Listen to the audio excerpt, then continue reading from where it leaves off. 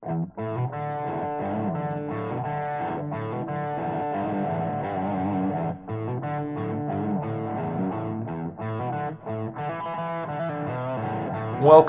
to the Fitness Ethos Podcast. I'm John McNeil, and I use my knowledge of fitness, psychology, philosophy, and mindset to help you achieve your fitness goals. Join me each weekday as I discuss a new topic related to achieving the appropriate health and fitness mindset. Hey guys, welcome back to the podcast. Today, I want to talk a little bit about dopamine and how it's often misunderstood and just some considerations to take into effect when you're considering dopamine, and hopefully how some of that can help lead you down the path of, controlling your hunger, controlling, your cravings and stuff like that. So I want to start this off with a study that was done in rats, because I do think it illustrates really well what dopamine is actually used for, what it actually does, and how we can essentially take advantage of that to help us understand our own cravings. So this study, what was done is essentially they were able to remove whatever part of the brain controls dopamine in rats. So, most of us think that dopamine is what causes us to eat. That's not true. So they put this rat directly in front of a food bowl, and that rat still ate the food. It knew it still needed to eat, still, craved the food. It needed that for survival. Now, what's really interesting, though, is when they moved the food bowl across the cage, so not more than a few feet away from the rat, the ones that didn't have dopamine in their brains, they starved to death.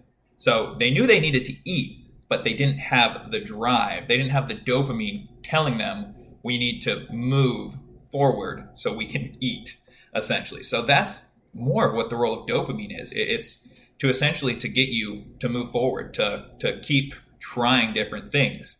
I think of it this way. If our hunter-gatherer ancestor shows up and finds a blueberry bush, they're going to pick it for a little bit. They're going to get an initial hit of dopamine, but then when they find it, they're going to want to keep exploring.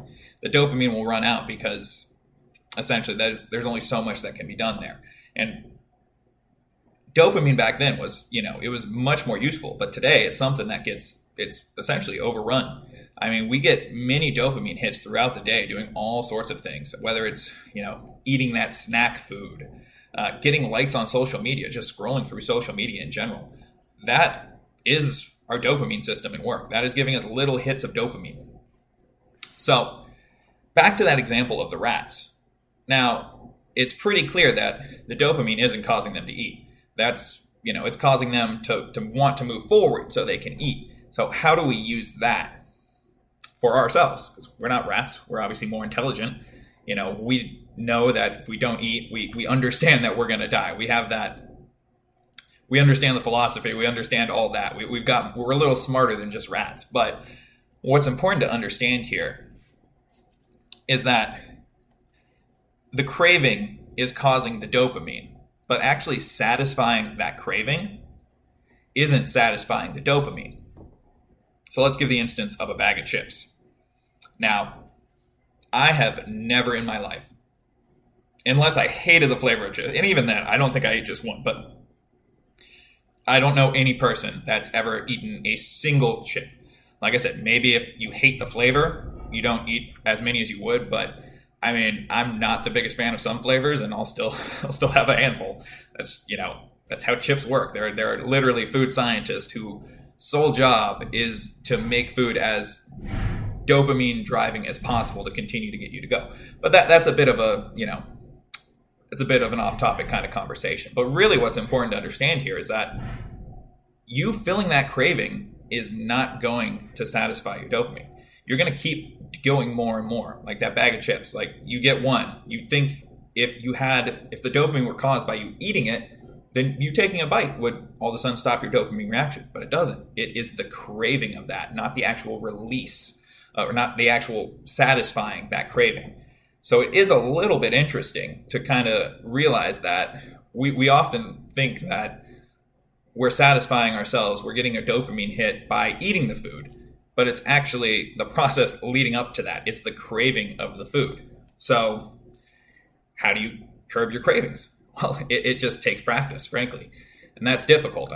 This isn't an easy solution, but for me at least, understanding the way dopamine works in the body, it gave me an understanding as I'm eating a bag of chips, as I'm diving through there, I'm kind of realizing like, oh, I notice before I even put the chip in my mouth, mentally my hand's already back in that bag, scooping out another chip and so on and so forth. And I notice this when, I struggle with binge eating at times. I'll get myself a snack, and even before I eat it, it's like, okay, what am I going to eat next? That's the dopamine system in action. And understanding that is super important, because once you understand how it works, you can start taking actions to essentially stop it. I mean, at the end of the day, I still crave chips. I still want them.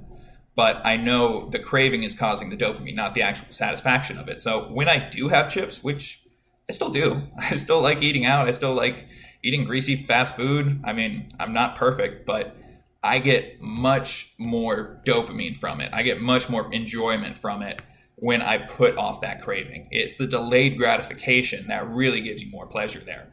So I think of it in terms of, I'll be honest here, I enjoy consuming cannabis. And one thing that I've noticed there is, and probably most other people do, is you develop quite a tolerance. I mean, I want to keep smoking throughout the day. Like even after I take a hit, it's like, okay, cool, what's the next one? But I've come to realize that it's not giving me anything. I'm fulfilling that dopamine need, but I'm not actually getting the benefit that I used to get from it. I'm not, having fun, feeling good. It's just like I'm fulfilling that dopamine need. When I'm able to say like, no, I get it. The dopamine is making me crave this, and I'm able to essentially push that down the road a little bit. And I'm not saying I don't do it, but I have more control over my dopamine, and I get much more satisfaction from doing it that way than I would if I was just listening to myself. Dopamine is the molecule of more. It wants you to keep doing things that make you feel good because you crave doing those things. But it's important to understand that it really is about the buildup of the actual action, not the completion of the action. So the more you're able to build up that action, the more pleasurable it is when you're actually doing that. So it's certainly hard to put yourself in that position, but I think it is good to understand that, like, hell, if you like Ben and Jerry's, that like the example I always use, I got to the point where it was like I was having it a few nights a week and it was good. Like I was craving it and eating it made me feel good, but that window of feeling good was less and less, and that craving kept coming back. So as soon as I finished that thing of Ben and Jerry's, be like, all right, cool. Well, I'm out of it now. When can I have it again? And then I'd end up doing the same thing the next day or a few days later. But now it's, I'm able essentially I still like Ben and Jerry's. I'll have a pint of Ben and Jerry's every once in a while, and I enjoy it. And then I'm happy with that. I don't need to continue to go and forge for more of those as our mind thinks we're doing. I mean, that's essentially what it's tricking us to do, is to continue to explore, to continue to forage for more berries, to forage for vegetables, to go out and hunt. That is what it's programming us to do. But we're not living like that anymore. We're not hunter-gatherers. I'm sitting here talking into a tablet telling you what dopamine is. Like, we're in a completely different world. And that's pretty obvious to all of us. So, again, it's difficult to get your head around this, but I think it's important to understand just the fact that it's not the craving causing the dopamine. It's satisfying the craving that is causing the dopamine. So you thinking, okay, I'm going to eat this chip, dopamine all the way up into your mouth, and then once you eat it, the dopamine stops, and it starts to fall back down. So understand that, starting to realize that eating more of something or consuming more of it won't bring more happiness to at a certain point. So it's completely individual, but just starting to learn what works for you.